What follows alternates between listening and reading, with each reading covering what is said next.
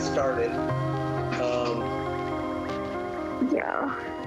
So I left in early yesterday. So were there any sticking points or stuff that people want to discuss more? You can just type it in the chat, or anyone can bring up anything that they want to talk about. So while we're waiting for them, we should just start a discussion, Fareen, you and I, and then hopefully others will join us as we... we were just having a discussion. I was actually replying to you right now, and then I realized that I should just join the chat and talk to you about it here. So there was this article by Zizek on Seminar 20. So it's in one of the books that is a commentary to Seminar 20, which is Lacan's major work on love and feminine sexuality and so on. So I guess what made me look at that seminar and Zizek's article was the discussion yesterday about sexuality in Deleuze and in Lacan and so on. So it just got me kind of thinking. So yeah, Kent, what did you make of that article, about what Zizek had to say about it? Well, like I was writing back, I find that Zizek makes things seemingly interesting, seemingly easy to understand. But then I always run into the problem of, he's always saying, whatever this thing you think is impossible, that is the thing that you ought to be thinking. And then as soon as he tells you that and you say, oh, okay, that makes sense, then he throws you another whammy. It takes you in a completely different direction. And so you end up in some place where you never thought you would be.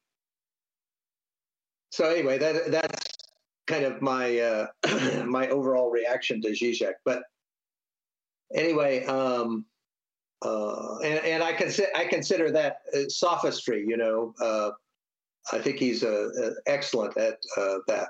But anyway, that particular idea of the zeroth institution within the structural relation of the moieties in villages that Levi-Strauss talks about, I think that's really interesting.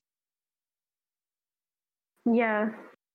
And so because I was just reading up about the paralogisms of psychoanalysis, and I'm more inclined to do what Deleuze himself kind of does, which is you kind of pull out different ideas from different thinkers and try to see where you can have a conversation between them. So the resonances that I see with Zizek's take on sexual difference, with the example of zero institution, is sort of it's similar to what Deleuze and Guattari say about signs and how they are recorded on the how they're sort of recorded on the surface of the body without organs. So just to sort of give a quick overview of that article first.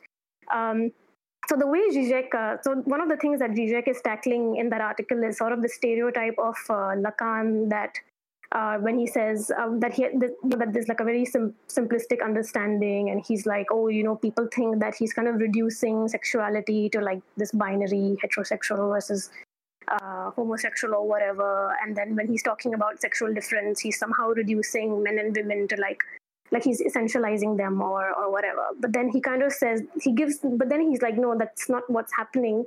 And then he kind of, what I appreciate is that he sort of quickly jumps into an example, and he says, let's try to think of this through the example of the zero institution in Levi-Strauss.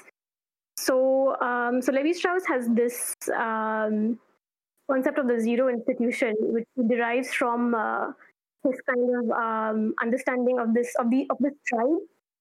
He studied this tribe, and the thing about the tribe is that even though it's one tribe, it's kind of divided into two sections, or two, there's a hierarchy where one is superior to the other or whatever. And then both of these sub-tribes are given, they're sort of asked to draw what is their idea of the society they live in, sort of like a geographic representation of the the village or whatever that they are in, and they both of these sub tribes kind of have like a totally different visual rendering of their physical space. So he says that why does that happen? So I'll just pull up the article. Like what? Yeah. So he says that so they kind of construe these the space in a very different way, but they perceive the village as a circle.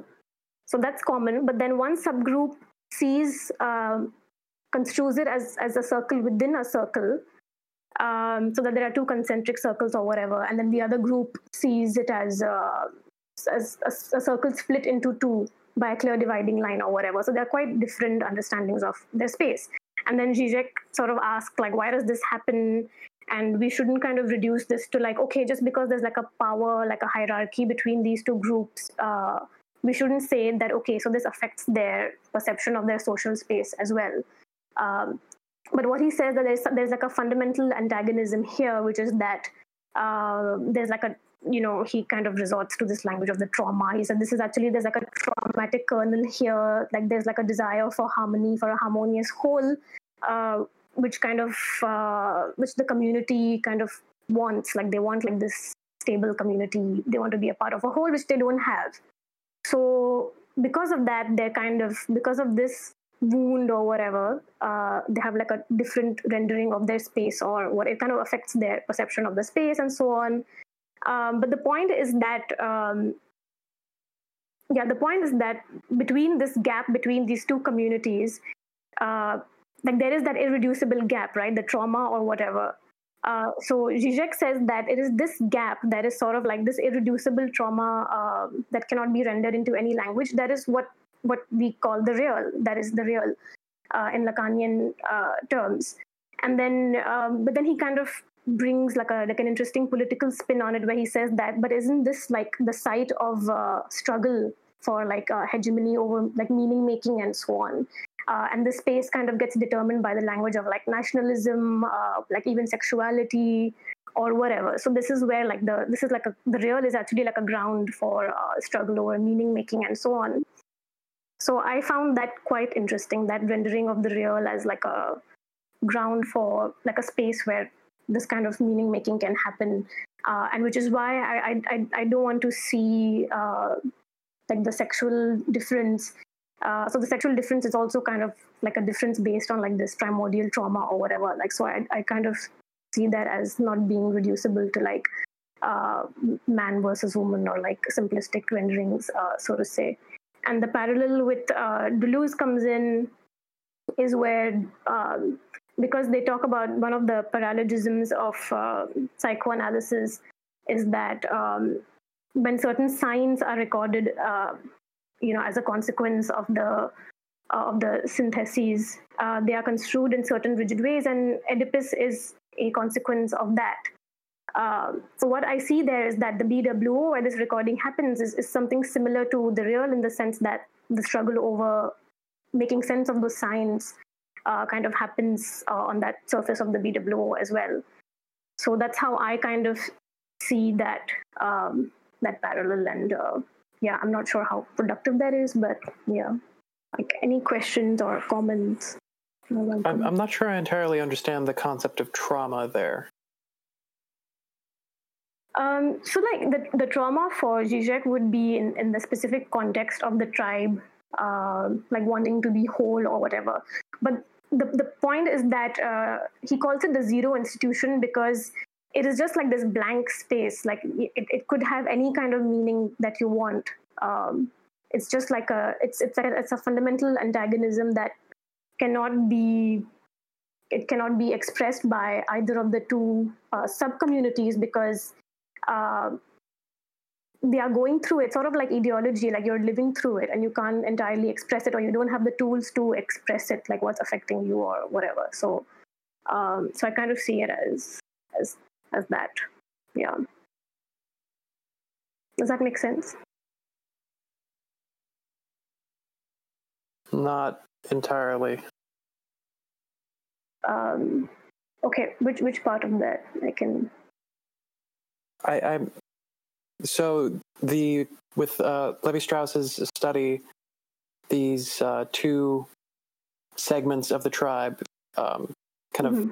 diagram the relationship between the segments in different ways. One where they were kind of subdivisions, and one where one was kind of within the other.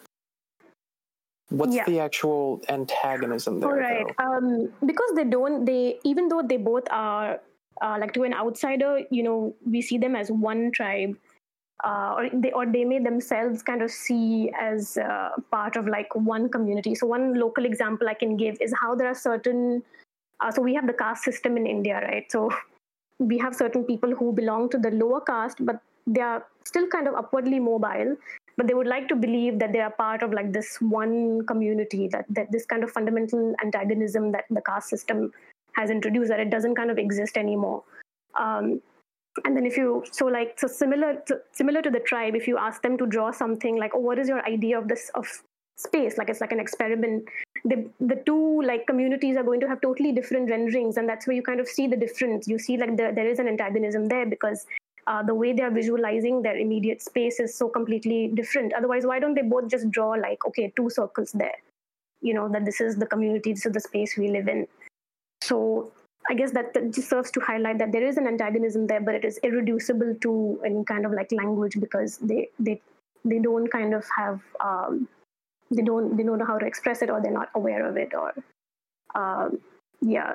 So I kind of see that as linked to, it's like an example for me of the real working there, because the real also escapes any kind of linguistic rendering and so on.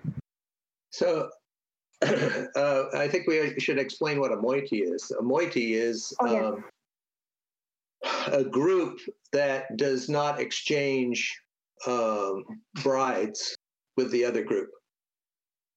Or sometimes it works the other way, where they have to intermarry with the other moiety. Is that your understanding, Freen? Yes, but how does that connect to the real or sexual difference?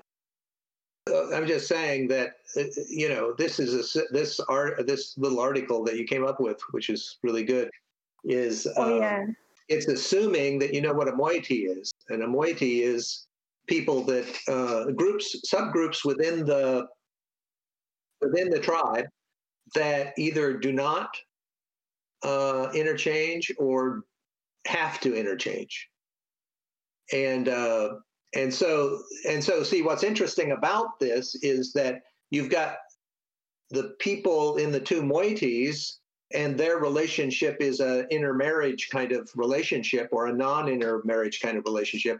When they're asked to draw the village, they see the village in a completely different way, the two moieties. And it could be that in this case, the central moiety that has the concentric circles, maybe they don't intermarry with the other moiety, and so that creates a class structure within the village. Whereas the other moiety sees the division in the village completely different. How was it that they saw it? They just sort of saw it as like one circle with like a line going through it. Right, a line going through it. So it's just kind of interesting. So this is related to Bourdieu and his idea of habitus. So the habitus is comes from habit, but he was trying to define where it is in the society where the structures are that determines behavior, right? So there's and this is something that Levi-Strauss doesn't talk about, but Bourdieu tried to figure it out, and he came up with this idea of habitus. So basically, what we're saying, and what this article is saying from a Bourdieu point of view, is that there's a habitus out there that is forming the structure that the two groups are seeing in the village, and that those two structures are somehow complementary, and that complementary nature of the two structures is in the habitus. And then what Zizek is saying is that substructure is this zero institution, which is a what do you call it? Is responding to some kind of trauma that actually was the thing that separated the moieties in the first place. Yes, yeah. And then that is the space where, as Deleuze would say, that is the space where things like the incest taboo retroactively install an object, like a missing object or whatever. So that is the space where we come to construe it as lack or or like Oedipus and so on. Yeah. So I mean, the institution zero is kind of like, Zizek is always talking about the void. It's kind of the void, and then and then out of that void, which is a kind of direct, it gets instituted by the trauma that separated the moieties, and then Oedipus, in our culture, is a kind of institution that's built on top of the zero institution. Yes. Yeah.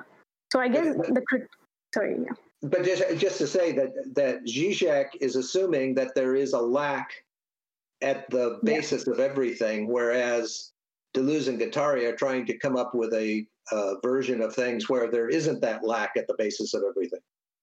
So what is the lack that Zizek identifies in this example? Well, he doesn't go on to talk about that, but in general, Zizek is saying that there, there is this void at or lack at the heart of everything. Yeah. I think if he tried to talk about what it is, it will be akin to installing like a fixed meaning to that void. So instead, he says that the kind of meanings that we pin, or the way we kind of interpret that void is actually like this, is what kind of, it's like an ideological thing. So I'll just quote him where he says that, is this not the struggle for hegemony, precisely the struggle over how this zero institution will be overdetermined, colored by some particular signification? Then he goes on to give an example of a nation that is an example of a zero institution, a nation that emerges out of like certain historical like contingent necessities, where the previous social links have been dissolving or whatever. So it's like a historically determined function as well. But that is the space within which the nation comes to install itself. It's on the basis of a void. It could be religion. It could be very like reductive notions of sexuality, anything. So, it's interesting that I read a book quite a long time ago. I can't remember the title or the author or anything, but basically it was making the case that this thing of the moieties was fundamental to all kinship systems, and without the moieties, you couldn't understand the where the various taboos came from.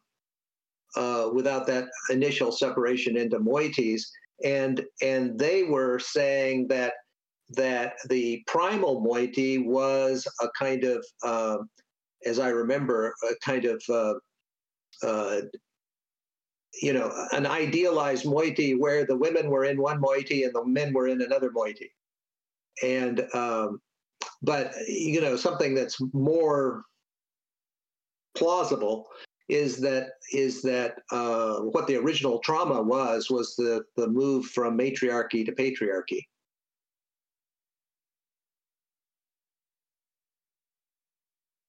Yeah, that's interesting. The move from patriarchy to okay, that's interesting, because that is something that Deleuze mentions in one of his essays on masochism, about matriarchy and like its sort of influence on certain psychical structures and so on in the context of masoch and masochism. But I guess I would like to also go back to the text and talk about this, kind of like locate our discussion in the context of like what we were discussing yesterday as well. Because so one of the things that happens is like when societies are transitioning, it's perfectly natural for it's perfectly natural for them to transition from one stage to another.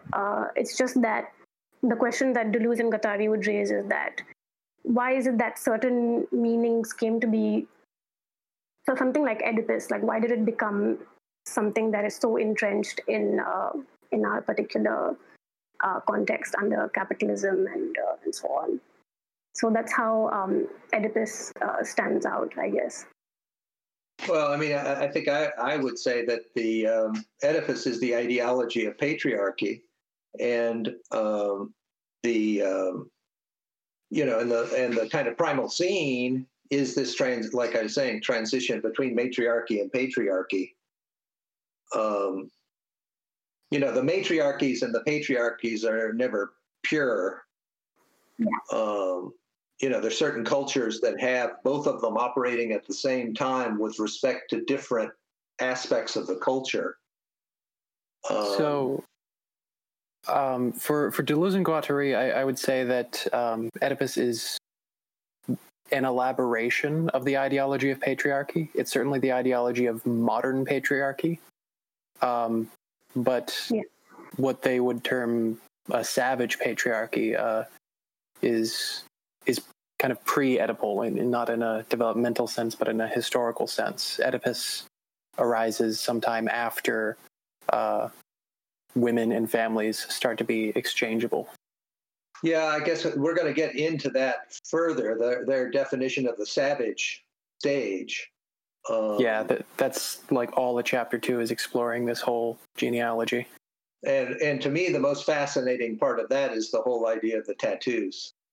They found that 9,000-year-old man in the Alps, and he had tattoos on his body. And what's interesting about it is that he had Lyme disease, and some of the tattoos were at the acupuncture points that you would use to treat Lyme disease. So not only, but see, at first they just thought, well, he had these strange tattoos on his body, but since that, people have analyzed it, who know acupuncture and realized that his disease and the tattoos are correlated.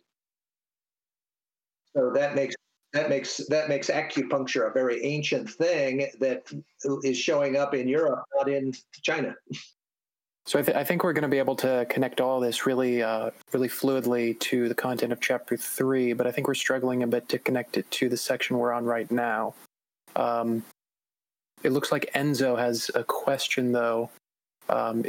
If we could talk about the parallel between Kantian critical revolution and schizoanalysis. Where did he put that question? In discussion chat live. No, we decided that we were going to use analysis. Well, that's a little bit confusing anyway, but yeah. Regardless. So discussion chat live. Okay.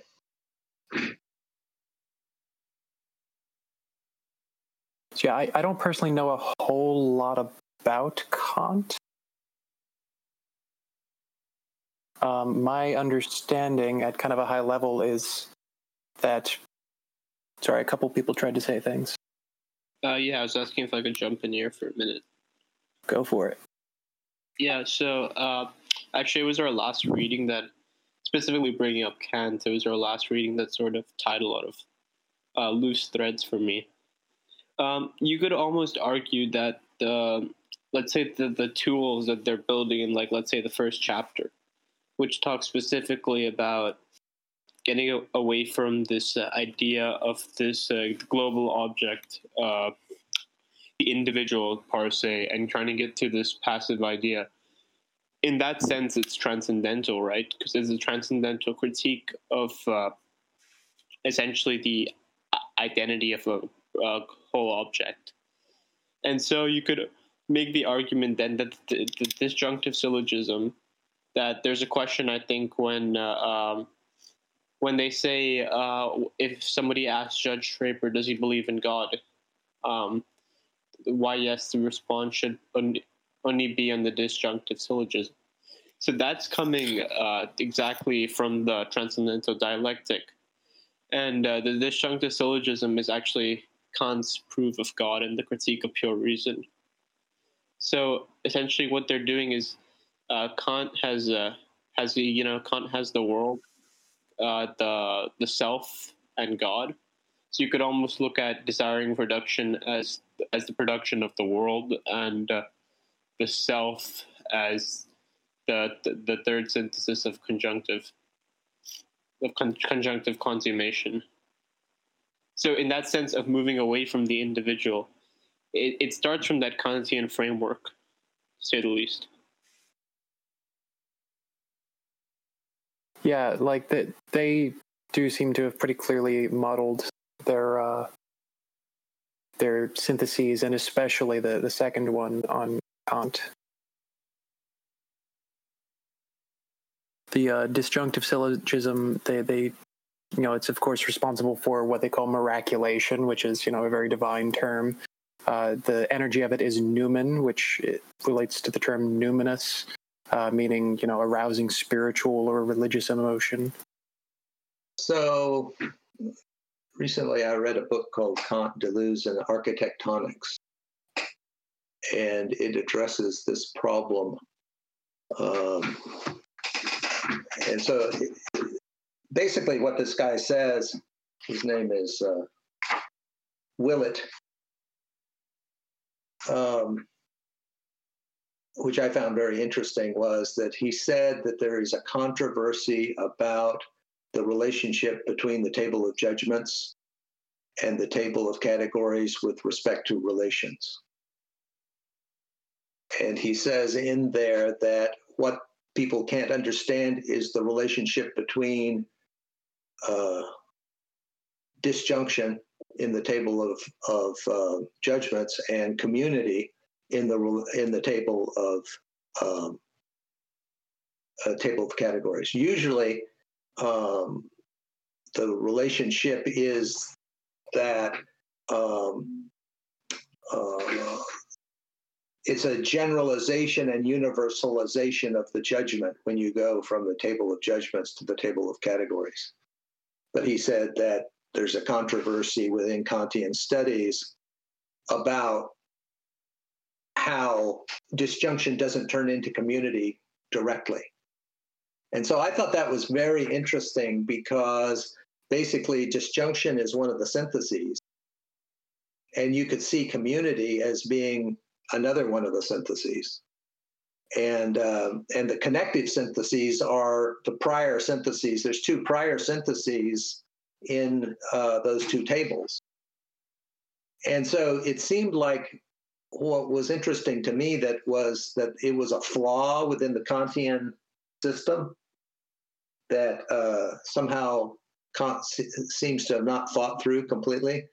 But it's exactly that flaw which it seems like Deleuze and Guattari have focused in on, which are these relationships, these possible relationships that are posited by Kant in the table of judgments, table of categories. And so, I just thought that was really interesting, that there's a controversy right over that problem in Kantian studies. And that seems to be what Deleuze and Guattari are focusing on in their books. So do you think they have an adequate solution to it? To that flaw? Yeah. So, so my view is that Deleuze and Guattari are using logic as the basis of their system. So, but there's a terminological problem because and is conjunction and or is just and is conjunction and or is disjunction in logic usually, but they're using connection for and they're positing another operator that's not normally in logic for that they're calling conjunctive, and it's really an operator of just juxtaposition.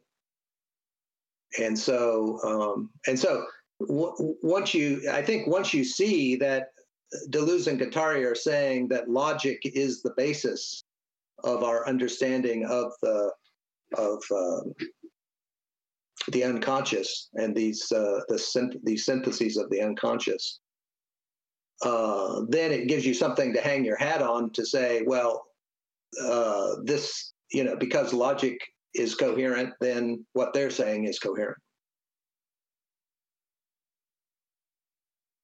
But I have to say that it's a deviant logic. It's not the normal logic. It's a logic that has with it the idea of conjunction that come from imaginary numbers.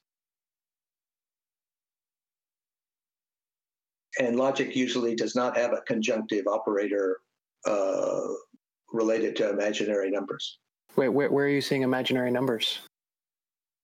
Conjunction is the operation that produces imaginary numbers. Conjunction in the sense that Deleuze and Guattari are using it. It's not immediately clear to me how that works. Because what I see in their conjunction is the arrangement of series, right? It's conjunction in the sense of not leading from one thing into another. That's what they call connection, but rather recognition of an entire sequence of things and traversing a whole path. Okay, so I've been thinking about this, and I'd like to suggest an analogy, which is so if you look at a table, say in an Excel spreadsheet or whatever, you could imagine that either the columns or the rows are connective syntheses, right? And then you can imagine that if your focus is on the connection of the rows, say, then the columns would be disjunctive, or vice versa. Okay, I buy that. It's kind of taking these connective chains and placing them in kind of horizontal relation to one another. Yeah. So then the question is, well, how do you get to the what they call the conjunctive or the juxtaposition operator? Because that's not a normal operator in logic. In logic, it's normally and, or, and then not. And the not kind of implies a self-operator, a self-identity operator as well. So you've got self-identity and not, which they don't talk about. But then you have and or as connective and disjunctive syntheses. Those come directly from logic, except the difference is that they want to be able to say and they want to be able to say or. Well, I think they do have a self-identity operator. It's not one of their syntheses, but that's kind of what the body without organs is. Good point. Excellent point. I think you're right about that. So then the question is, well, what is the conjunctive synthesis? So, I'm gonna venture on another analogy, which is chess. So if you agree that you have these series that are connected, and then you have the juxtaposition, not the juxtaposition, but the disconnection between one series and another, the disjunction between one series and another, and that the two of them together give you a table. And that's what we were just talking about. So if you look at chess, you can see that it's very interesting how the different pieces have different connections between the rows and the rows and columns, right? And the most interesting of those is the knight, right? Whose moves move back and forth between rows and columns. It's a synthesis of column rows and column moves and row moves. But other pieces, like the knights and the rooks, not the knights and the rooks, the rooks and the bishops. One of them moves along the diagonals, another one moves along the columns and rows. And then it's the king and queen that synthesize those two possible moves, but their moves are different than the knight. And so you can kind of see that in chess, there's this juxtapositional relationship between moves in columns and moves in rows. And that's almost being embodied by the piece. And when you look at the board, you're seeing a juxtaposition of pieces on the board. And so I would suggest that conjunctive operator, which is basically the presence of one thing in relationship to the other, is seen in the configuration of the pieces on the board, and the pieces are embodying possible relationships between the columns and rows. Now, this analogy might not be right, but I would suggest that it's close to what they're talking about. And personally, I think that we need more of these kinds of analogies in order to understand what they're talking about.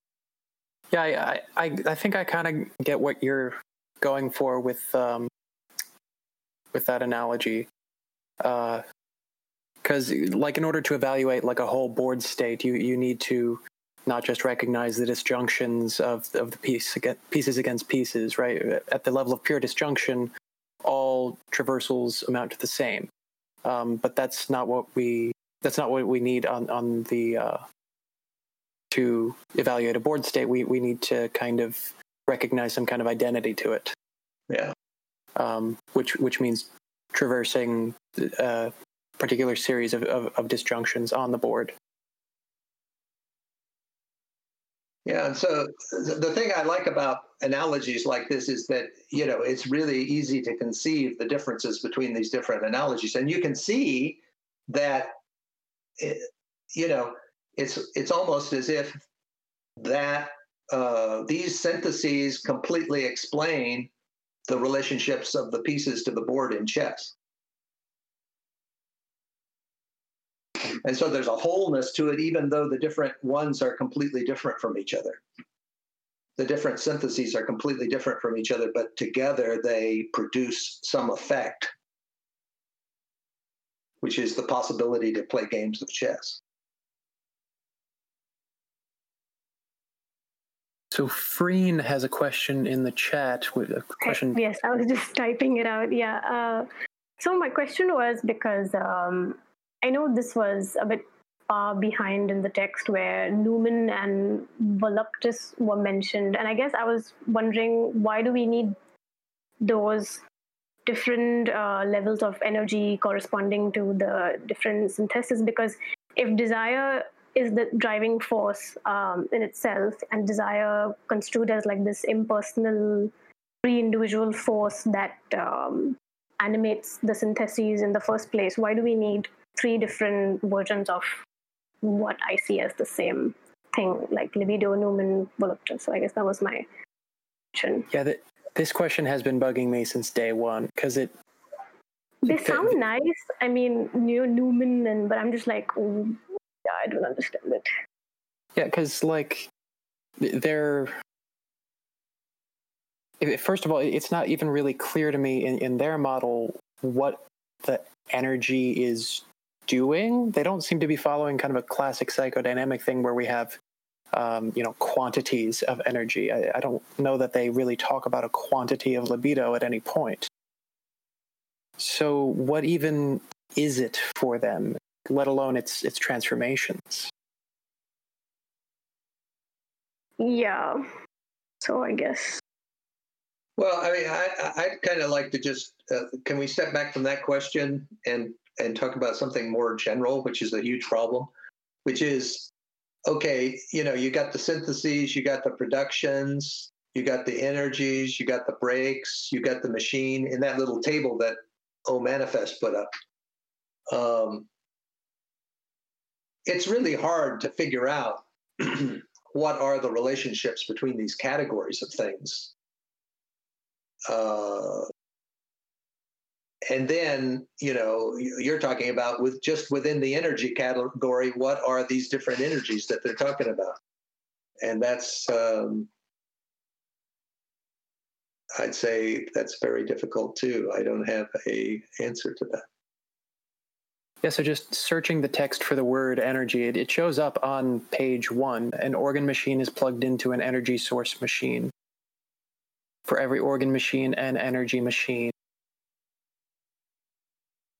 I understood specifically like libidinous desire, what allows the flow or the Heil to pass through. Yeah, I've never been completely sure what the libido is, except it's supposed to be some kind of sexual energy. It seems to be similar to what is called qi in China. Yeah, I guess we can pull from page 1 a firm proposition for every organ machine and energy machine. So every organ has some flow of energy into it. So that can kind of give us a hint in the direction of what libido is doing.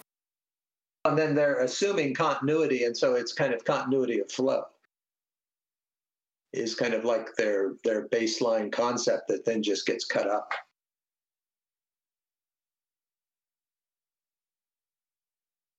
Another quote, doubtless each organ machine interprets the entire world from the perspective of its own flux, from the point of view of the energy that flows from it. So it appears that energy and flow for them might actually be the same thing, at least at the level of desiring production, because desiring production is where we see flows. Energy is a flow, right? I mean, it cannot be created or destroyed. And it's always passing through.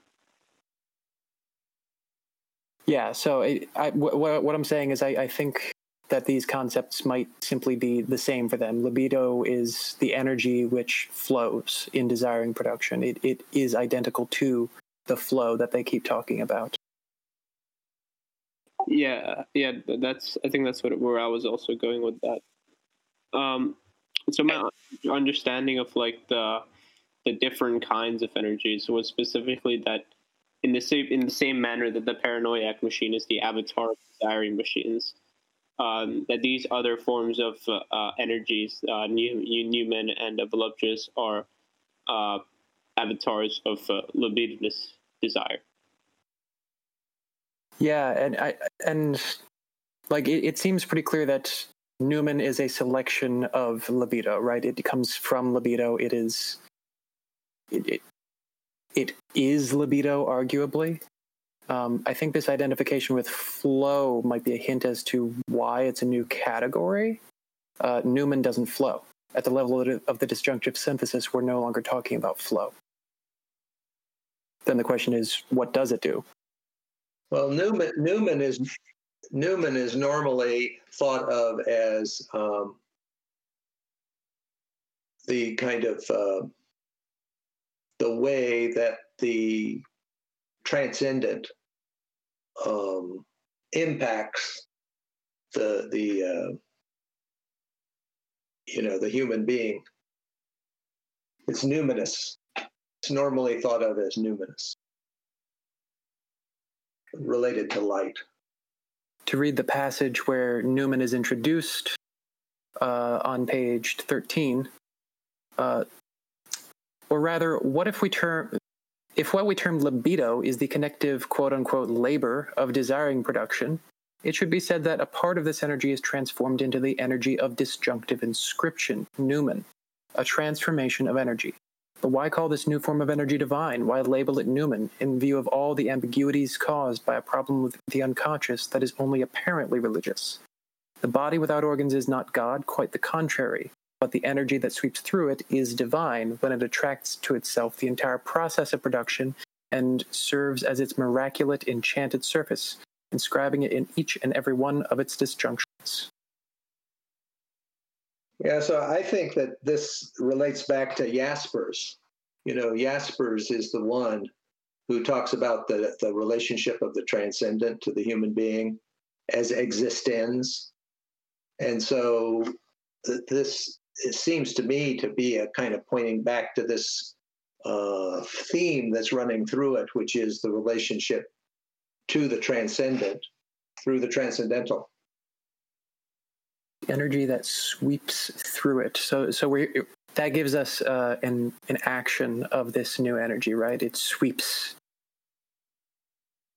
It inscribes production in the disjunctions. I think one way to understand it is that I think when they talk about the body without organs, they talk about it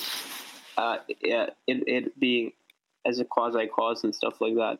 So, because essentially the body without organs is created somewhere in desiring and production, in the process of desiring production. So it's a similar manner with the whole dichotomy of libido and Newman, because it comes essentially from the libido and it's created somewhere as an avatar of that, where that whole desiring production being caused by libidinous desire is like almost like a first principle for them, to say the least. One thing it could be thought of is the transformation between quantities of energy and qualities of energy. Talking about like intensity? Yeah, like intensities. Yeah, it seems each transformation is a quantitative selection which undergoes a qualitative change. So once you create these discontinuities, then the energy is like trapped within this area, and it builds up and perhaps goes through series of critical points as it's transforming. Non-Manifest has just grabbed for us page 18 into 19, the quote for the next transformation. Just as a part of the libido as energy of production was transformed into energy of recording, Newman, a part of this energy of recording is transformed into energy of consummation, voluptas. It is this residual energy that is the motive force behind the third synthesis of the unconscious, the conjunctive synthesis, or the production of consumption. So here it's called the motive force behind the third synthesis. So it's that which pushes the conjunction along. And I suppose we could understand retroactively the disjunctive synthesis the same way. It's, these points have to be inscribed. That is an action. Something needs to compel that. This is the energy that does so. So in the Accursed Share, Bataille says that what happens when you've got agriculture is you've got this surplus. And so you have to decide what to do with that surplus. And so basically what they're saying here is that there's the surplus that's produced at the desiring machine level gets used as the Newman, and then that surplus at the recording level becomes the surplus that's used at the next level of consumption. Yeah, I think surplus is kind of a core concept here. Enzo asks, so are Newman and voluptas just libido on a different configuration? I would say kind of yes, but they seem to be distinctly defining it so that libido becomes Newman, and it's now Newman, no longer libido. Maybe a useful analogy would be like water undergoing phase changes, right? It's all still water as it goes from ice to liquid to steam, but it's not really the same thing. You wouldn't point to ice and say, oh, that's water, and mean the same thing as when you're pointing to a glass of water. Yeah, I think that's a great way of putting it. Freen asked in the chat something probably worth bringing up in voice. I guess another question to consider is what is at stake in not thinking of desire in this way? What do we risk missing? I guess probably what we risk missing is this idea that it undergoes a qualitative change, right? Libido, the energy is not operating in the same way, doing the same things as we progress from production to recording to consumption. It's first flowing and then kind of sweeping across a grid and then traversing that grid. Yeah, another point is that this is an example of what they talk about in difference and repetition, of the relationship between external difference and internal difference. External difference is seen as something that's kind of horizontal difference, whereas internal difference is seen as differences that form a hierarchy, and as if there were like phase transitions between at different critical points that are produced by qualitative intensities that actually change, like the changes of phase of matter. So Freen says in chat that that also distinguishes it from Freud's notion of this undifferentiated libido. That's not a concept I know much about, though, so I'd love to hear more. Can you tell us more about that, Freen? Yeah. I'm putting him very much on the spot there. It's okay. There was just a bit of background noise. So I was making sure that it's not disruptive. I'm not really clear about libido and Freud either, but I've always kind of every time I've read anything about Freud, it's always come across as like this. It's just libido, like everything, like all psychic energy is just libido. So it always came across as like this monolithic, undifferentiated idea that didn't really have the level of nuance that Deleuze and Guattari are giving it here. Yeah, I think it's basically only capable of one operation for Freud, and that's investment. Yeah, and probably like just death instinct and eros or whatever. So still quite like not as. But I think also libido for Freud is also very subject-centered, I guess, or the subject as Freud understands the subject. Whereas for Deleuze and Guattari, if you are going to have like this completely desubjectivized notion of desire, you also have to make that attendant change in the notion of like desire as well, and the subject as well, because you can't do one and leave the other intact, I suppose.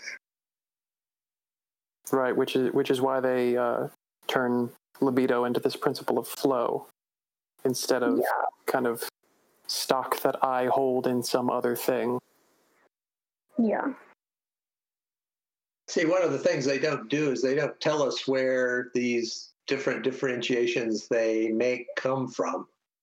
And so it leaves us guessing what to relate them to. Yeah, it's very strange. It's just kind of like, oh, and then this happens. And we're like, oh, okay, I guess that happens. Why? Never mind, we'll just follow along.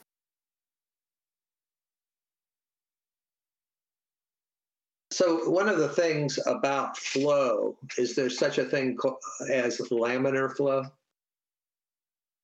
So in laminar flow, all resistance is lost.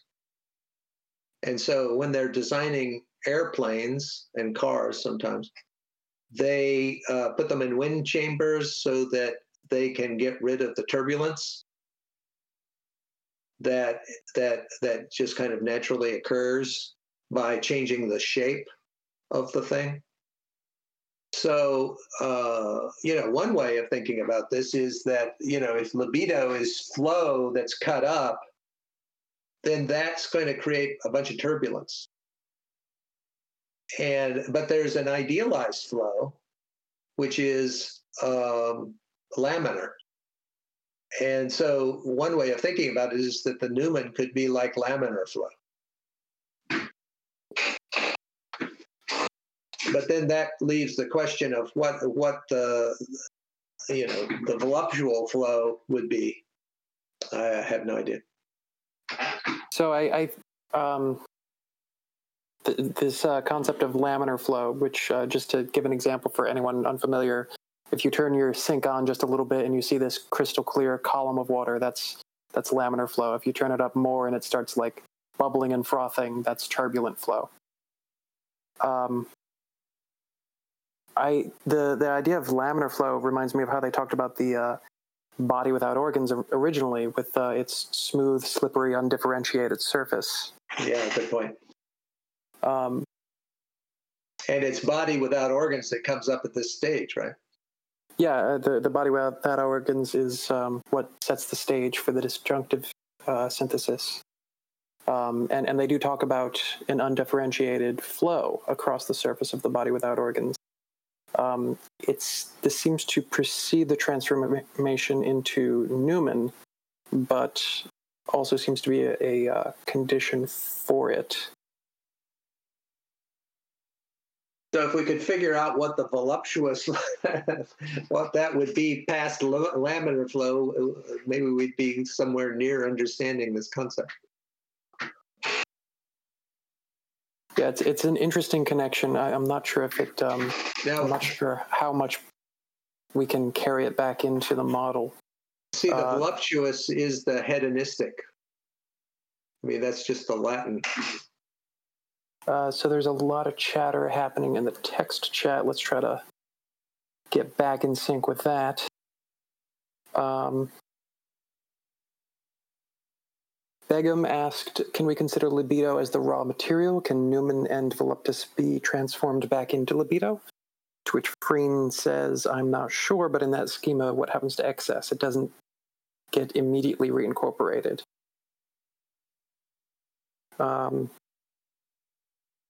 There's a lot happening. I'm sorry. If someone wants to help me get caught back up. Well, I mean, one thing we could do is we could use the idea of falling back on. In other words, if the lamina, I mean, the libido is just the raw flow that gets cut up by the desiring machines, and then when you do this disjunctive synthesis, you produce a kind of like another lane for the flow to occur in. And they're associating that with noumena. And if you say it's like laminar flow, well, okay. So, I mean, another analogy, which is kind of a very kind of gross one, is in traffic on the freeway. There's these carpool lanes. So you've got the flow of traffic in the cities, and there's they all come to these the crossroads and intersections, and there's all this interference. And then when you get onto the freeway, you've gotten away from the interference of the streets that are crossing. And then if you get into the carpool lane, then you've got laminar flow. In other words, only a certain number of people can be in there, and the whole idea is that they're the ones who are going the long distance, and they don't have to. They don't have the interference of the entrances and exits to the freeway to deal with either. I think I might have a misunderstanding, and I would really appreciate it if someone would clear this up for me then. So is it actually libido which is actually flowing? So I think they talk about this one line. I can't remember where. It was somewhere in section 1 itself, but I mentioned this. So I thought it was just flows of money, energy, etc. that are just basically flowing through. And the libido is this sort of transcendental property of desire that allows all these connections to be made, allows the flows to be made for the process of production. Yeah, I think I was incorrect in saying that it is libido which flows, because they call libido the labor of desiring production. So if we can kind of unpack that Marxian analogy, so let's see, labor is not what flows in commodity production, right? It's what transforms a product. It transforms materials into products and invests them with value in doing so.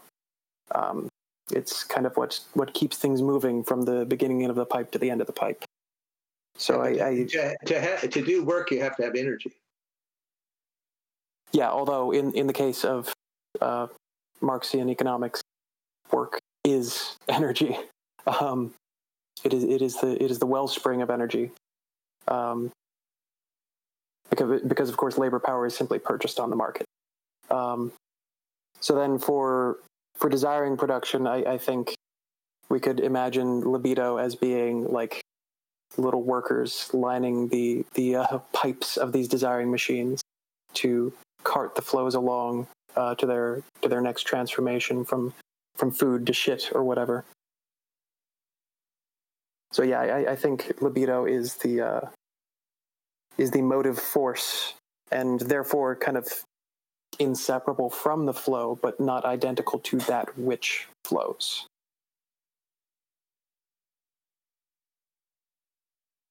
I think Lou wanted to jump in the voice. Yes. Let me make sure Lou has permissions. All right, Lou, you have the guest speaker permission. You should be able to unmute at will. So I'd just like to go back and revisit the libido Newman and voluptas, or the hedonistic. Well, since we've taken this aside, why don't I just go ahead and read out what it was Lou sure. was going to read, because although I see Lou's mic open now. Hello?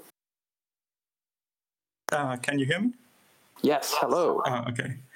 Yes, I muted my microphone on multiple levels. So this section I posted is from Elizabeth Gross' Introduction to Lacan.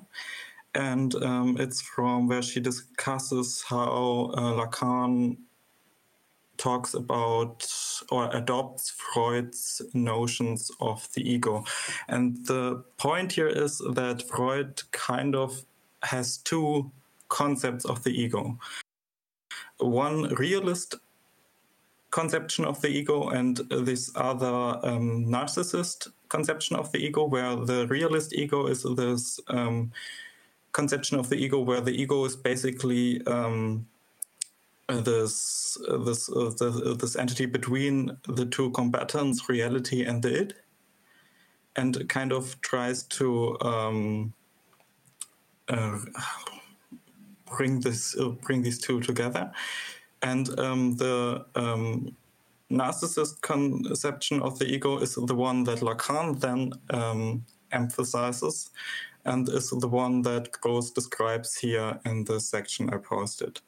So she writes, Freud conceives of the narcissistic ego as a storehouse of libido, a kind of psychic repository or dam where libido can be stored from its various sources throughout the body in the anticipation of finding appropriate objects in which it could be invested.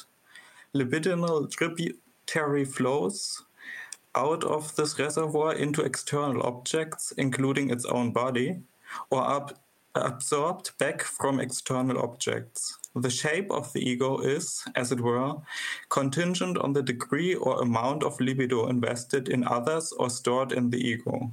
In this hydraulic model, Freud presumes that the ego has a more or less fixed quantity of libidinal cathexis at its disposal. It is able to either invest libido in objects, object libido, or to retain libido within itself, ego libido. The more of one is employed, the more the other becomes depleted. On this model, the ego has no direct relation to reality and no privileged access to the data of perception. Its primary relations are libidinal, based on a pleasure rather than dictates of reality. It is not an entity, agency, or psychical content, for the ego is constituted by relations with others. Indeed, its self-identity is not given through feelings, sensations, or experience, but is always mediated by others. If the ego is based on relations between others and its own body, then its plasticity of form is easy to understand. The ego is dependent on various libidinal investments for its outlines and features. And thus, we form the idea of there being an original cathexis of the ego from which some is later given off to objects, but which fundamentally persists and is related to object cathexis much as the body of an amoeba is related to the pseudopodia which it puts out. This last section with the pseudopodia is directly quoted from Freud. I'm looking for what text exactly, but I might have to scroll back in the PDF to the end, so I'm not going to do that right now. So that's really interesting to read from a Deleuze-Guattarian perspective, because it's kind of picking out some of the places where they are, in a sense, good Freudians, right? The ego is not some given; it is a cathexis of libido, implying that libido is at first not differentiated into ego and non-ego. Yeah, that's a good point. And so that kind of, in turn, puts into question that entire reservoir model of libidinal investment, where we can't presume that there is a damned reservoir, although we may recognize that this is something which can develop and is kind of the normal neurotic development.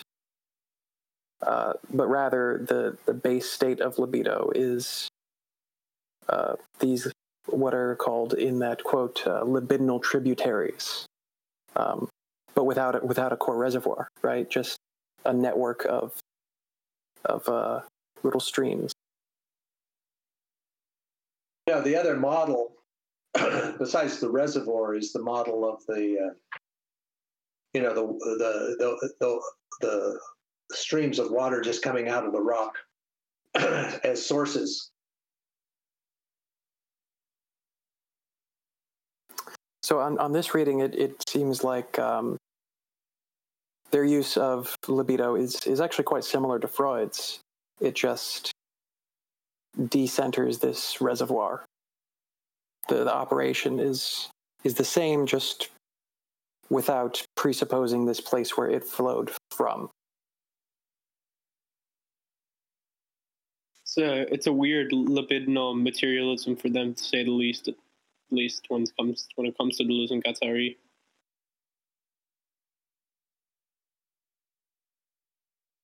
So Enzo has signed off, but had a question that I think is a nice one to carry forward from here.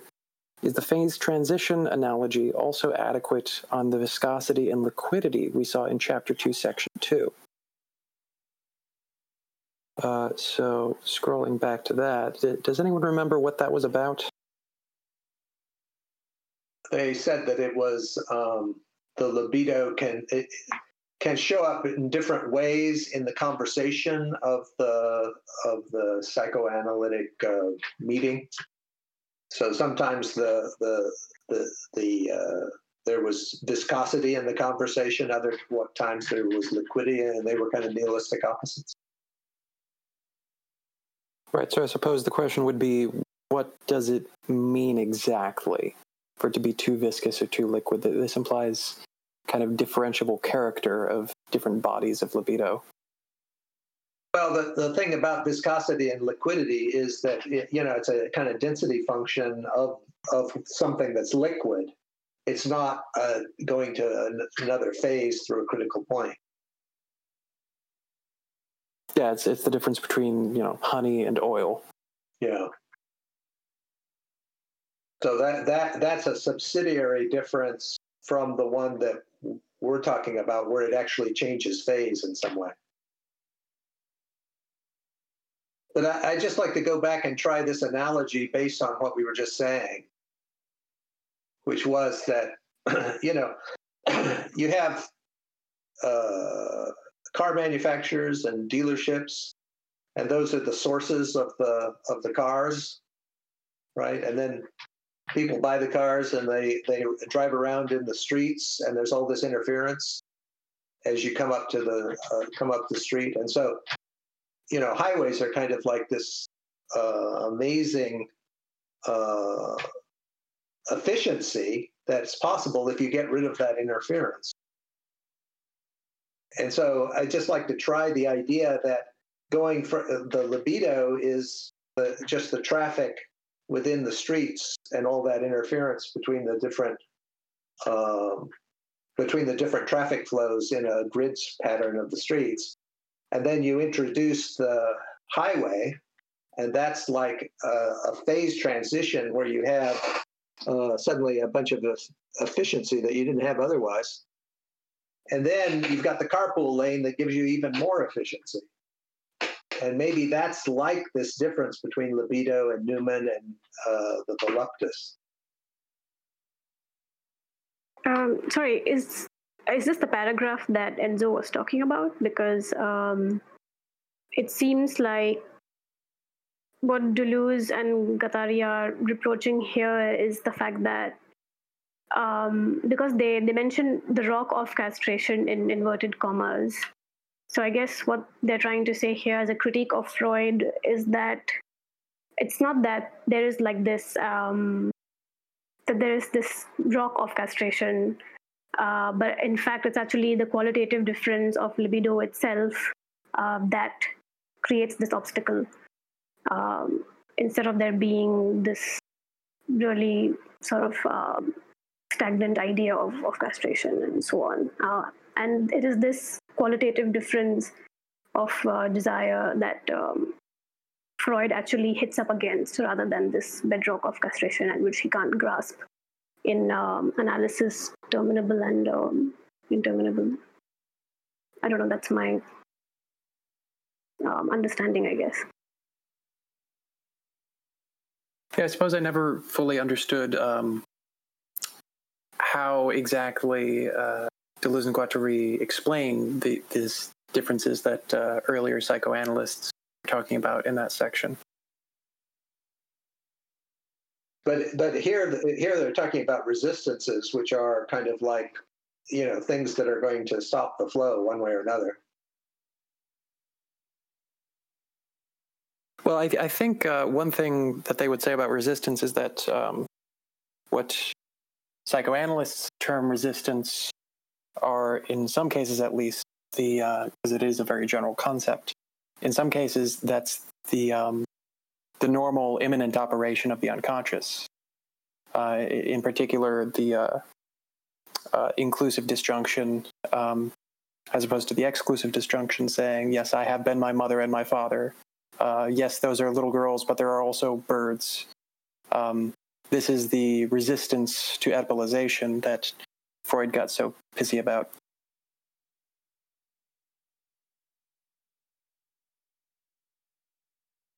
Yeah, and then they go into like Andre Green's type 1, type 2, like different forms of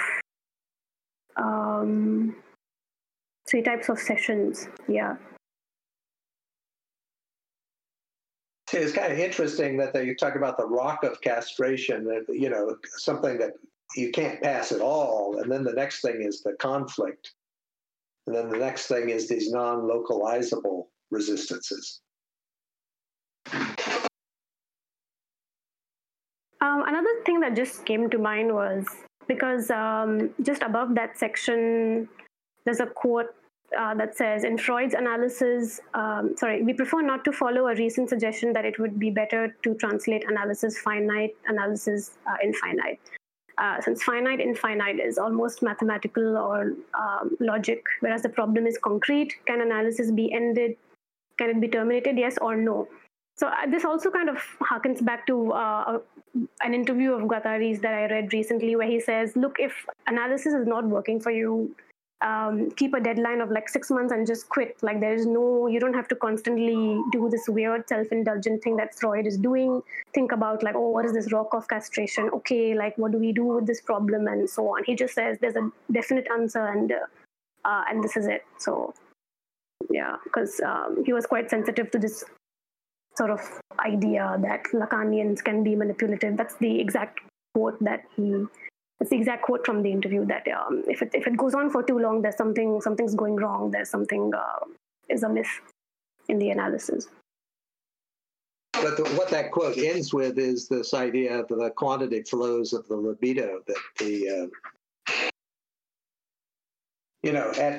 at base they've got this perfect continuity, and then the desiring machines cut up that perfect continuity of flow, the kind of ultimate, laminar flow at the basis of everything.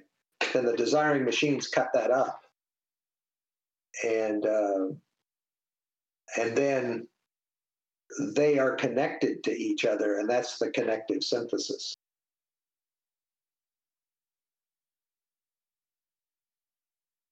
Well, and the cutting and the connection are the same thing as well.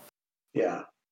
But then the disjunctive is when you create a separate chain of these desiring machines connecting to each other. Yeah, where you can relate one chain to another. Yeah. So that's what I was talking about, like columns and rows. If you have a connection down across a row or down a column, if you move from a column to another column, you're producing rows. And that's what transversal means. Yeah, and I know you've been using category theory to try to interpret them. This makes me wonder if linear algebra could help as well. I would imagine it's even better than category theory, because that was, one thing that I believe Deleuze was interested in. Linear algebra. And that goes back to the DeLanda conversation. In a different conversation that's going on Wednesdays, they're reading the DeLanda book, and so it's talking about the mathematics that corresponds to the different things that Deleuze and Guattari are saying, if you're interested in more about that. Does DeLanda go into like some of the things like connective synthesis and disjunctive synthesis specifically from Anti-Oedipus? Because I know he's going in from difference and repetition, but how much does he draw on from Anti-Oedipus? Okay, I haven't seen anything from Anti-Oedipus yet. I think it's mostly difference and repetition. Yeah, I don't think he draws upon Anti-Oedipus at all. It's mostly difference and repetition. But I just like this is a point I keep making, is that, Zizek is taking Lacan's work and applying it to culture, and it's very fruitful, but it hasn't happened with Deleuze's work in the same way. But what has been very fruitful is the DeLanda type interpretation, relating it back to math.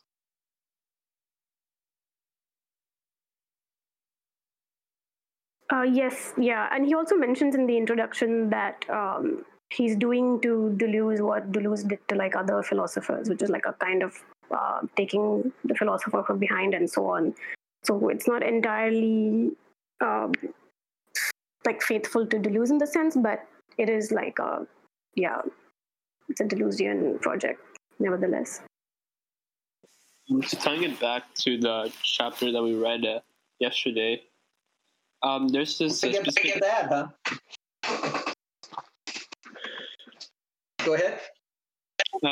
So I wanted to tie it back to the chapter that we read yesterday. There's this idea that I couldn't really get out of my head, and that was Oedipus and ontotheology. and that's ontotheology as Heidegger used it. Because ever since that line where they talk about Oedipus is the metaphysics of psychoanalysis, it reminded me of Heidegger talking about how ontotheology is this thing where metaphysics is trying to, get the theory of everything, the one answer to all problems. That's this universal sort of thing that can be answered. And so, is there a direct parallel between Oedipus and that? Well, I don't know about a direct parallel, but I agree with you that they're related concepts for sure. I mean, basically, ontotheology, one of the things Heidegger goes into is that the concept of God, it's always the supreme being. It's a being. God is a being. And so ontotheology is about, not just ontology, but connecting into what's the concept of the supreme being. I think the parallels between Heidegger and Deleuze would kind of begin and end with their critique of the history of metaphysics. But for Heidegger, he still remains very anthropocentric. So that would be completely diametrically opposed to what Deleuze and Guattari are trying to do, right? Yeah. Another kind of initiative like that is logocentrism from Derrida. I'm sorry, what exactly is logocentrism? I'm not super well read in Derrida, so I don't really know. It has to do with speech and writing, and how the tradition emphasizes speech and does not valorize writing, even though the tradition itself is based on writing. Like we're reading these books. If they weren't written down, we wouldn't be able to concentrate on them like we are. If it was just speech. And here we're turning the writings that we're focusing on into speech, these recordings. Also, it's the privileging of speech over text. Yeah.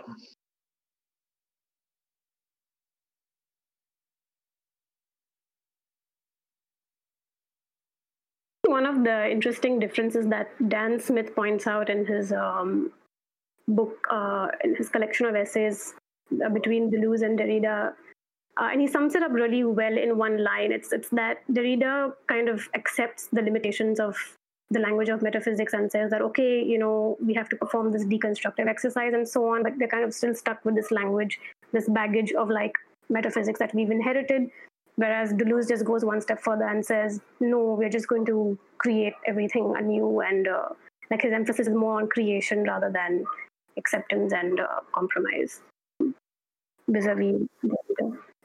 Yeah, that's a very good point. Yeah, that Dan Smith essay is one really great quote. Where, that line from Dostoevsky, right? If God is dead, everything's permitted, right? Deleuze sort of, when he's building all these interesting ontologies, he's saying the complete opposite. If God is there, essentially everything is permitted, because essentially he's going into theology like Duns Scotus and all these really obscure people, and he's finding these interesting, almost completely radical ways of thinking about things and how you could apply something that has no relation to something into something else. That's how he sort of came up with the idea of univocity, in my opinion. Yeah, that definitely goes back to Duns Scotus.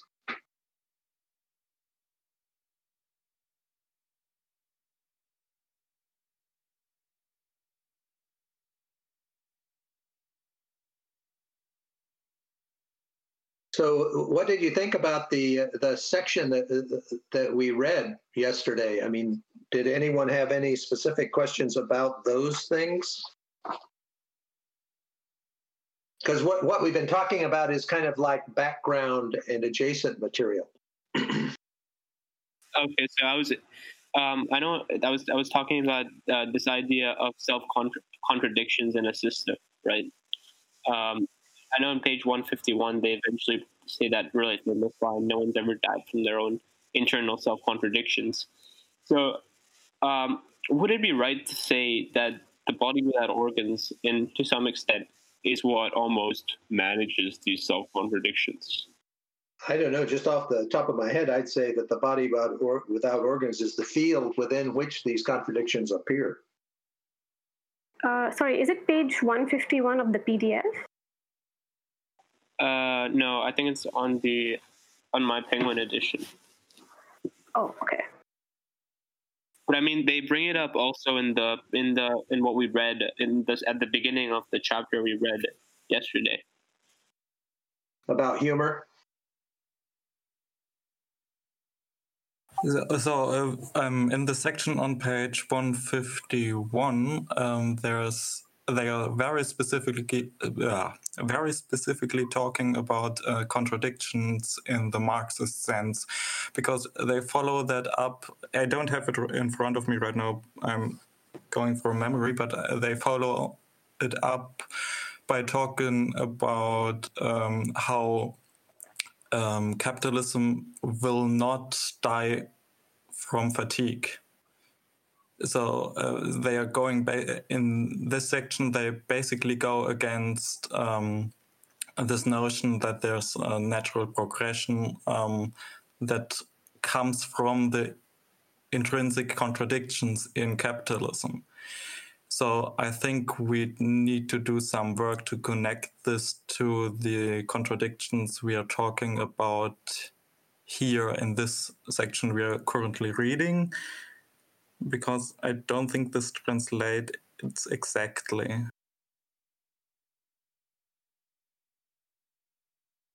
See, one thing that can be said is that you have all of these interferences, but there's also self-interference, and that those show up as contradictions. And the interesting thing about that is whenever anything is moving, it produces a contradiction. So the very fact that they're taking this moving libido as the thing that gets cut up as the basis for all their their whole metaphysics says that contradictions are going to be produced on a regular basis within the field that's seen as the body without organs.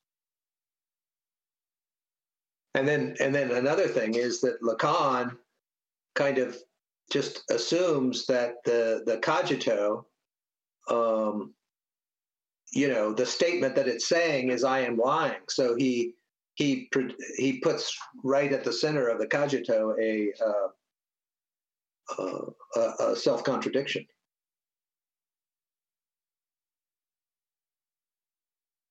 This is according to Zizek. I think one of the parallels between this Marxist idea of contradiction and the body without organs, or even the three syntheses, would be that for Marx, contradictions are kind of driven by their own force, and they kind of resolve themselves once they hit against like a wall.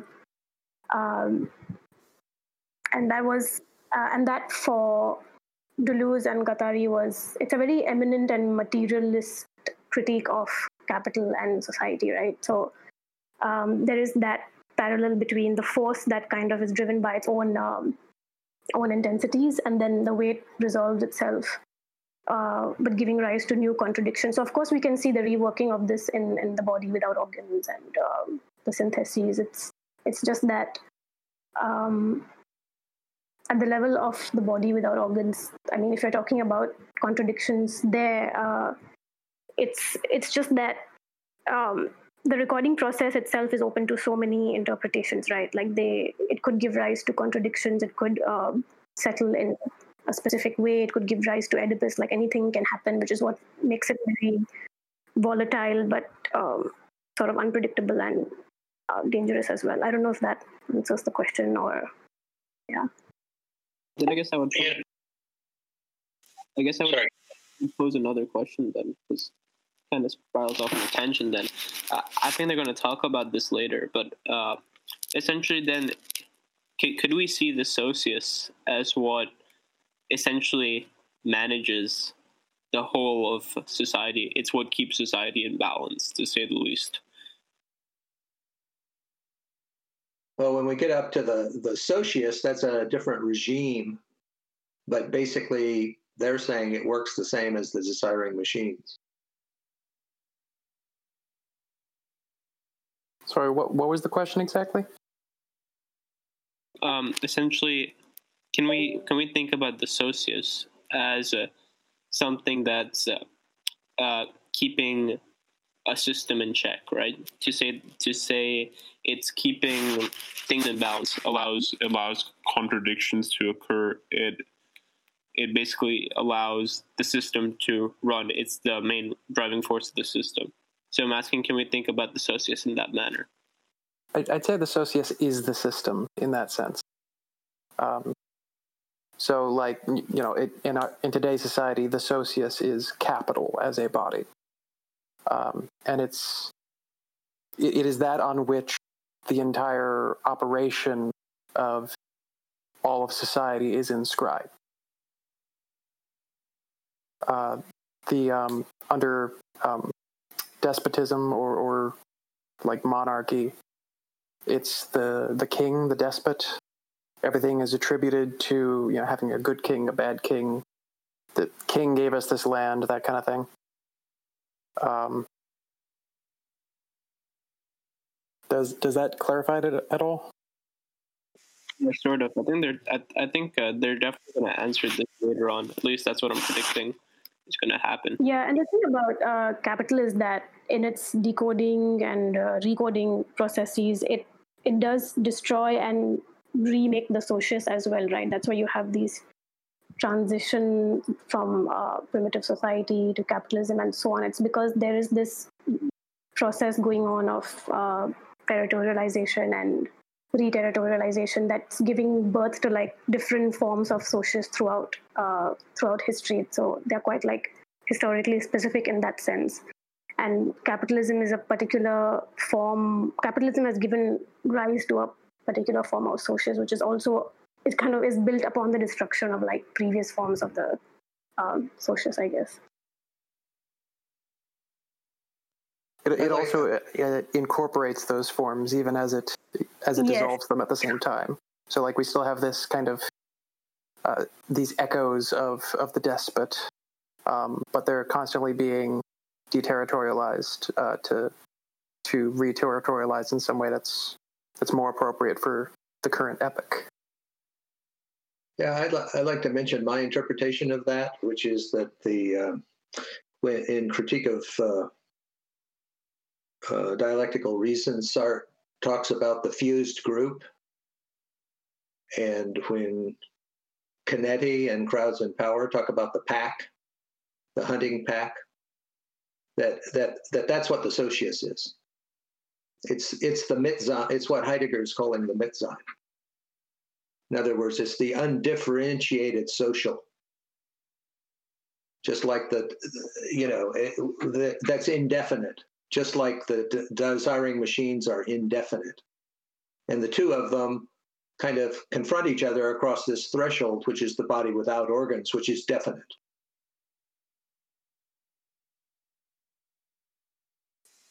Being within something, being with. Say it again. Well, isn't Mitsein essentially referring to? It's almost like how do I describe it? It's almost like being in a community, something like that, right? Yeah. And the thing is, like family and neighborhoods and community, these are all the things that are under attack by the capitalist system.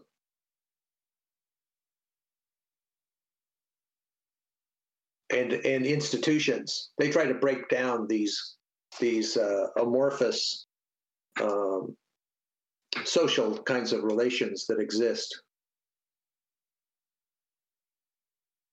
Yeah, and the breakdown of the family, in particular is of interest to the analysis of Oedipus, and that's where Deleuze and Guattari see Lacan as having genuinely discovered something that actually happened, which is this transformation of family from the actual mother, the actual father, the actual child to these structural, symbolic operations where you don't even need a family to be subject to the imperialism of the family. Yeah, and then they say that he didn't take it far enough because it kind of became like it sort of became a victim to the paralogism and so on. Yeah, he mapped out something that was actually happening and said, "Oh, this is the nature of human consciousness."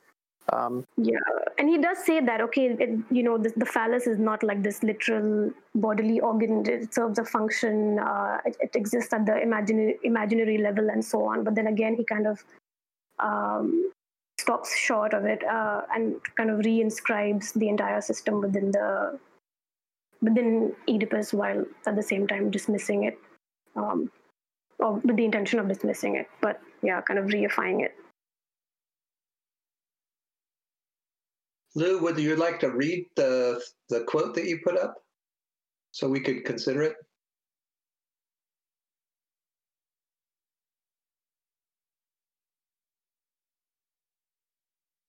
I mean, that's just the quote we were talking about earlier. That's the death of a social machine has never been heralded by a disharmony or a dysfunction. On the contrary, social machines make a habit of feeding on the contradictions they give rise to, on the crises they provoke, on the anxieties they engender, and on the infernal operations they regenerate. Capitalism has learned this and has ceased doubting itself, while even socialists have abandoned belief in the possibility of capitalism's natural death by attrition. No one has ever died from contradictions, and the more it breaks down, the more it schizophrenizes, the better it works the American way. So I've talked about this earlier, but I think the section really needs everything around it.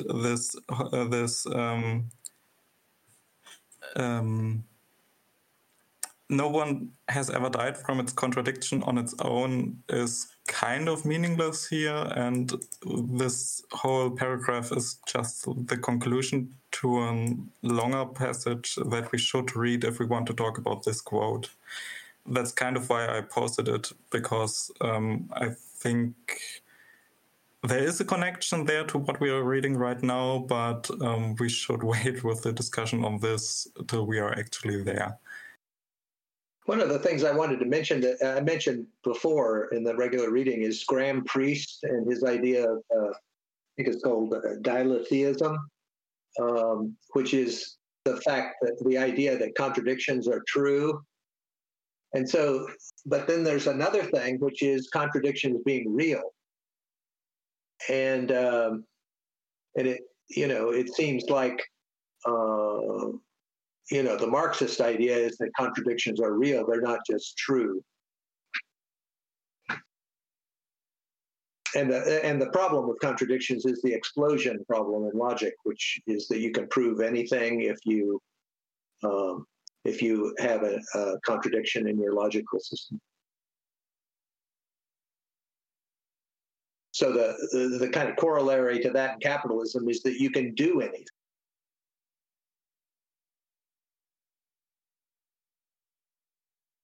I guess this also kind of ties in this passage. It ties in a bit with what Mark Fisher has written about capitalism as well, and its tendency to kind of just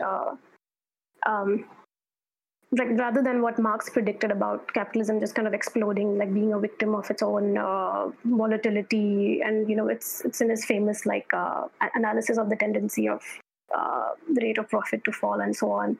And this kind of belief that the capitalism will hit like a wall and it will collapse. But then Mark Fisher comes in and he says, but that didn't happen. Instead, like capitalism kind of fed off of its own contradictions, or it kind of kept incorporating them, and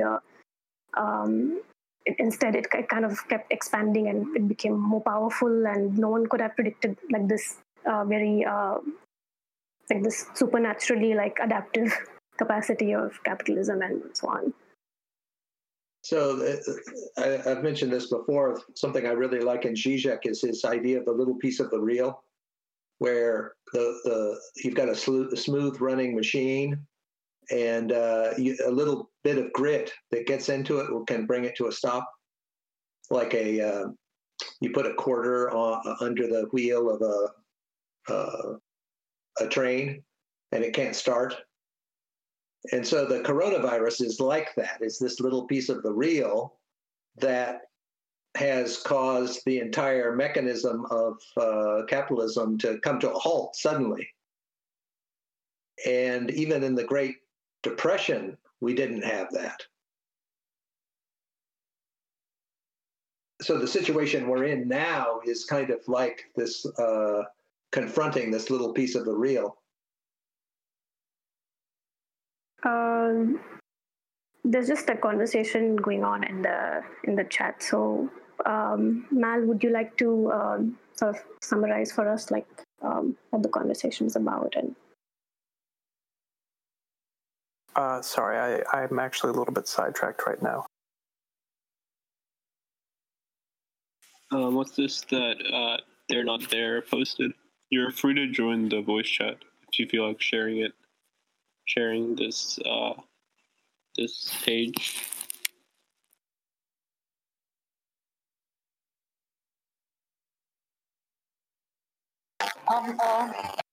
The page that I shared, I was doing this reading earlier, and I came across something that was interesting, and I was trying to relate it to this last portion in Anti-Oedipus. And this portion says, so it basically talks about the idea of family within the idea of politics, and then the protection of the child. And then the author says that child remains the perpetual horizon of every acknowledged politics, a phantasmatic beneficiary of every political intervention. And then they're not using the word child as not necessarily just a literal child, but a metaphorical child in some senses. Even proponents of abortion rights, while promoting the freedom of women to control their own bodies, reproductive choice, recurrently frame their political struggle, mirroring their anti-abortion pose as a fight for our children, for our daughters and our sons. So I'm trying to understand this in reference to the quoted portion of Anti-Oedipus, where they're saying, I take a woman, and then the last bit is what is the most interesting, which is called surmounting Oedipus, but reproducing it as well, transmitting it rather than dying all alone, incestuous, homosexual, and a zombie.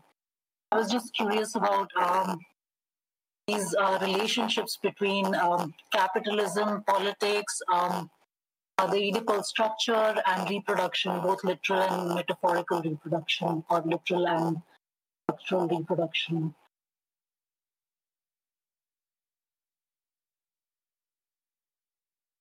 Yeah, I guess that's definitely interesting. You're obviously going to get a lot of transfers. I think the word that caught my attention was in the passage that you shared, and I've read about this book, but I haven't gotten around to reading it yet. This is Lee Edelman. Is that the book? Yeah, it's the reproductive something. Yeah. Could you put it in the chat, the title of the book and the author, please? Yeah, put the link to it.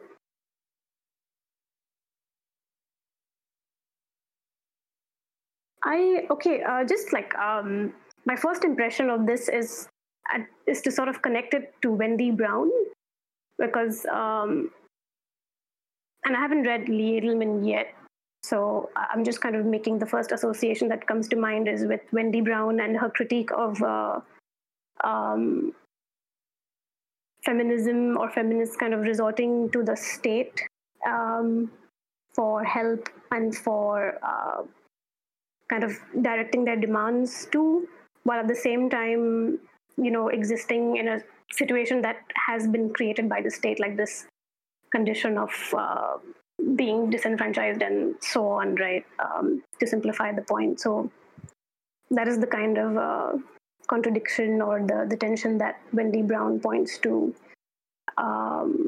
Connecting it to anti-Oedipus, I'm not sure where that connection can be made yet, but I guess it's something to think about. But one of the things that caught my attention in the passage is the line that talks about the unthinkable. My project stakes its claim to be the very space that politics makes unthinkable, the space outside the framework within which politics we know it appears. So the outside is actually a very interesting and important concept in Deleuze, Foucault, and Blanchot, where you are kind of, the outside is that which it's the condition for articulating new worlds, but at the same time, it will never be exhausted by those new worlds itself. So it's quite interesting. Like, it exists in this tension between the virtual and the actual. This whole notion of it's quite interesting, and it is something that I'm still trying to unpack. So I think that is what caught my attention, which is the outside and the unthinkability, and thinking of like new worlds and so on, and which is it's quite central to Deleuze actually. But that is something that I will kind of work on and get back to you about then out there. The way I related it to Anti-Oedipus was this sort of recording and reproduction on the body of the Socius, if that makes any sense, takes place. And this particular school of thought, sort of from understanding the outside is trying to establish an outside to that process of recording and reproduction on the body of the Socius. I don't know if that makes sense. Yeah, I'm not really sure, but maybe you can DM me your question and I can get back to you, because I'm kind of like frozen right now.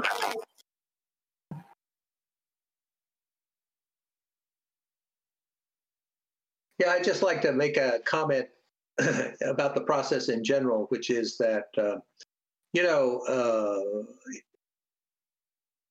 in what we're doing, we're going back and forth between the spoken and the written, and there's a disjunction between them. But within those streams, there's continuities. But then in the conversation, we'll have these trains of thought that someone will bring up a question, we'll talk about it for a while, and then we'll switch to something completely different. That's the disjunction, when we switch to something very different. When we continue the same thought of the other person and try to build on it or respond to it or whatever, that's the connective synthesis. But then when we jump to another thought, that's the disjunctive synthesis. And the hard thing is for us to realize what is the conjunctive synthesis, and I think the conjunctive synthesis, just like on the chessboard, is us as individuals sitting here relating to each other and having some kind of presence to each other through the medium of the conversation and the textual chat. So I'm just trying to relate these things that we're talking about to what we're actually doing right now. Yeah, I think that's a great example to bring up. I mean, like, if you're gonna imagine like a world without a body, without organs, that'll just be like the infant sucking on the mother's breast, and then allowing that to transfer to the anus, and that whole it'll just be this one singular process of the infant continuously sucking on the breast. He would never go away from that, right? And I think the conjunctive synthesis, that's also been the hardest part for me, because I think it's sort of, if you reread the first chapter enough, it's sort of easy to visualize what they're finally getting at with the first two syntheses. But I just struggled to visualize the third one, because I guess the third one has to do with the conflict between like almost the two spheres. Yeah, the third one is so hard to wrap one's head around. It's a lot more abstract than the others. So I'd like to try another analogy that I thought of the other day. So the analogy is keys and locks and doors. So the key, putting the key into the lock, that's like the connective synthesis. And the bolt going into the frame at the hole, there's a faceplate there and a hole with a hole in it, and the hole was bored into the frame, and so that bolt going into the frame is like the disjunctive synthesis. And the fact that you can then open the door and walk through it is like the conjunctive synthesis. The conjunctive synthesis is the fact that the door separates the inside from the outside, but is not part of either one. It's the membrane between the two, which is qualitatively different from the inside of the house and the outside of the house. And so when you think about it, doors with locks that open that we can walk through are something that we all have, we all relate to every day. And and it just so happens that there's something analogous to these different syntheses that are together in that process of locking and unlocking the door, and then the bolt sliding in so that the door can move freely. The door moving freely is like the disjunctive synthesis. And then the fact that the door separates the inside from the outside, and that when you open the door, you can walk through, that's like the conjunctive synthesis. And then the fact that I decide to walk through, that's when the ego comes in. Is I'm deciding I'm going to walk through. I choose to walk through. Right, because the conjunctive synthesis is that retroactive realization of how how those Nietzschean wills affected you, right? You could think about it that way. See, I guess what I keep trying to say is that we need to come up with analogies where we can see these things actually operating in the world. And all of these analogies are not going to be very good, but they approximate what perhaps Deleuze and Guattari are talking about. Yeah, I remember you were doing that with the lightning. This was a while back, but you had that good example that it was about lightning and the celibate machine. Yeah, that was another one. And I think that if we could all try to think about our world and how maybe these different syntheses appear within our own experience and bring up these kinds of analogies, then that's, to me, where the real source of the understanding is going to be. Because once you have some analogies like that, then you kind of don't need the theory anymore to a certain extent, because you kind of have a direct seeing of the differences between these syntheses and how they work together to produce phenomena. Yeah, it's kind of a shame that their core motivating examples for the celibate machine are so inaccessible, relying on some obscure other theorist. Yeah, exactly. Well, and then it helped me in this book that I've been reading recently when they start talking about Schopenhauer and how it seems like Schopenhauer is the real source for all of these Freudian mechanistic analogies that he comes up with. And then when you reduce it to these ideas back to Schopenhauer, you see that there's a very specific emblem of the body without organs in Schopenhauer. And the will is the noumena. The will is the noumena that Kant's talking about within the self. And in that sense, the body without organs is just the body of the human being that we see outside, right, objectively, but then we also have subjective experience of. And so we can attach meaning to what's happening outside because of our subjective experience of the same body. Although the self-identity of the body without organs does precede subjectivity. And well, okay, so in this brings us back to the non-representable. For Schopenhauer, the will is non-representable. So he says, the world as will and representation. The world is will and representation. The will is the non-representable part, and the world is the representations that we build. And so the will is prior to the arising of subjectivity. So what would you identify as will in drawing this analogy? Schopenhauer said that the will is the noumena within us. The subject. Kant said there's noumena out there in the world. So Schopenhauer said the will is the noumena within us. Right, but how do we bring this back to Deleuze and Guattari? They have this idea of the body without organs. And so it's almost as if, the relationship between Freud and Schopenhauer is that Schopenhauer talks about the will as if it is a unified thing, whereas Freud has all these Trieb, which is translated as instinct, but actually Trieb is a much broader and more interesting concept than instinct. And so it's almost as if instead of you see the will as a single thing in Schopenhauer, in Freud, he sees all of these Trieb, all of these instincts as being a kind of collective. So then do you see Deleuze and Guattari as siding with Freud on that? Yeah, they're closer to Freud.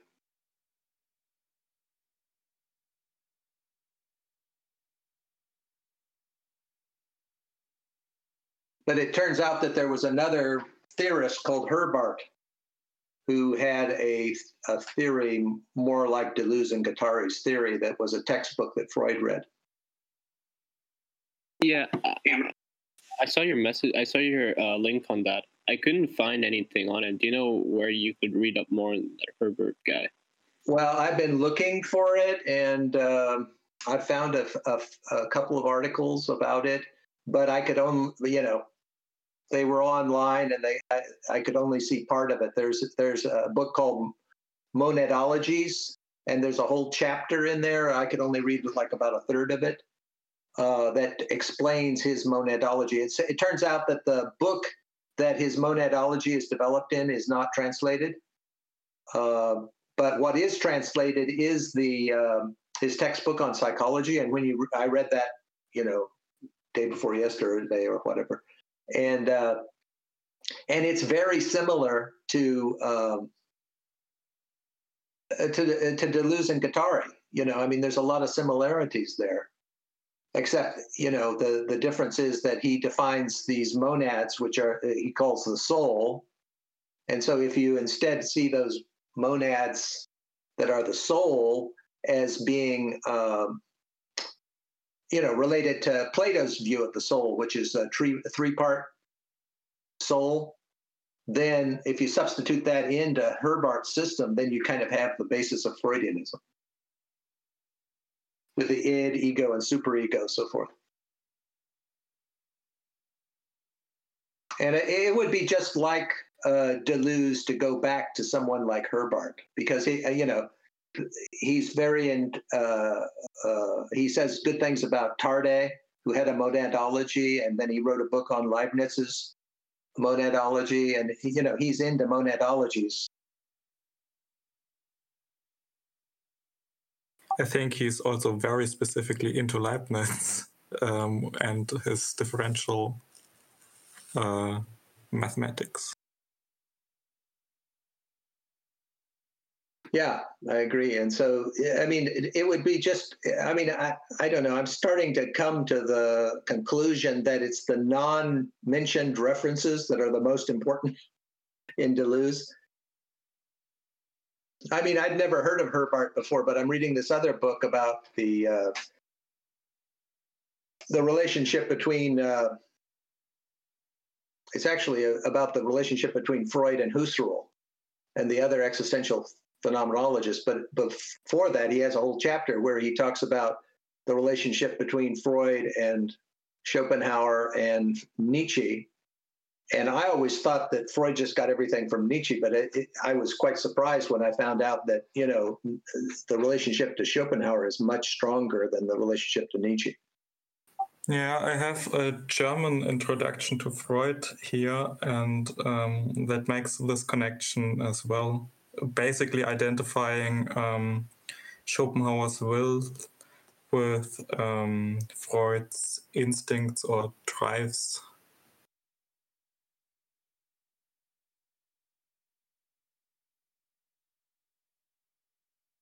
Yeah, do you know more about the Trieb and what it's how it means more than the instinct?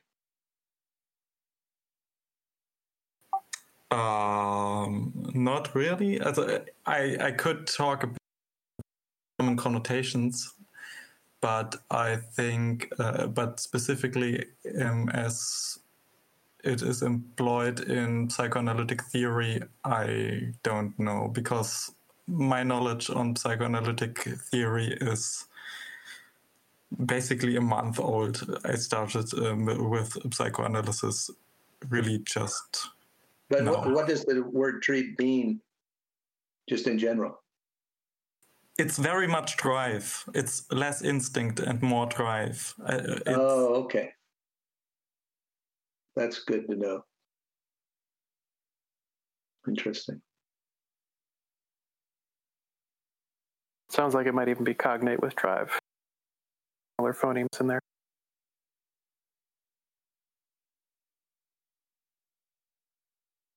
I'd recommend looking at Schopenhauer because once I realized that Schopenhauer was kind of like could be the real target that Deleuze is trying to use as the basis of what he's saying, then that made the whole thing a lot more interesting to me.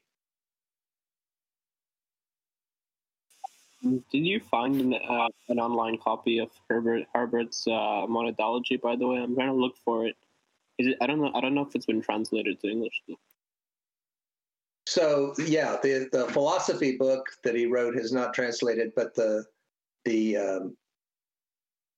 textbook on psychology, I linked it in my blog section. I think I stuck it in there. I'm just having a look through that right now. It's quite interesting. It talks all about series and the relationships between series. I mean, I'm thinking about analyzing it to see whether these syntheses are in there. I don't think that Deleuze and Guattari came up with all this just out of nothing. I think that there's a basis for what they're saying. All right, it's about should we start wrapping up? Sorry, do you have a question? I was going to head out. It's about 5 a.m. here, so I'm going to go back to bed. Yeah. So if anyone has any follow-up questions, feel free to either DM me or post them in the follow-up questions. So I think we can, disband now. All right. Good session, everyone. Thank you, everyone. Bye-bye.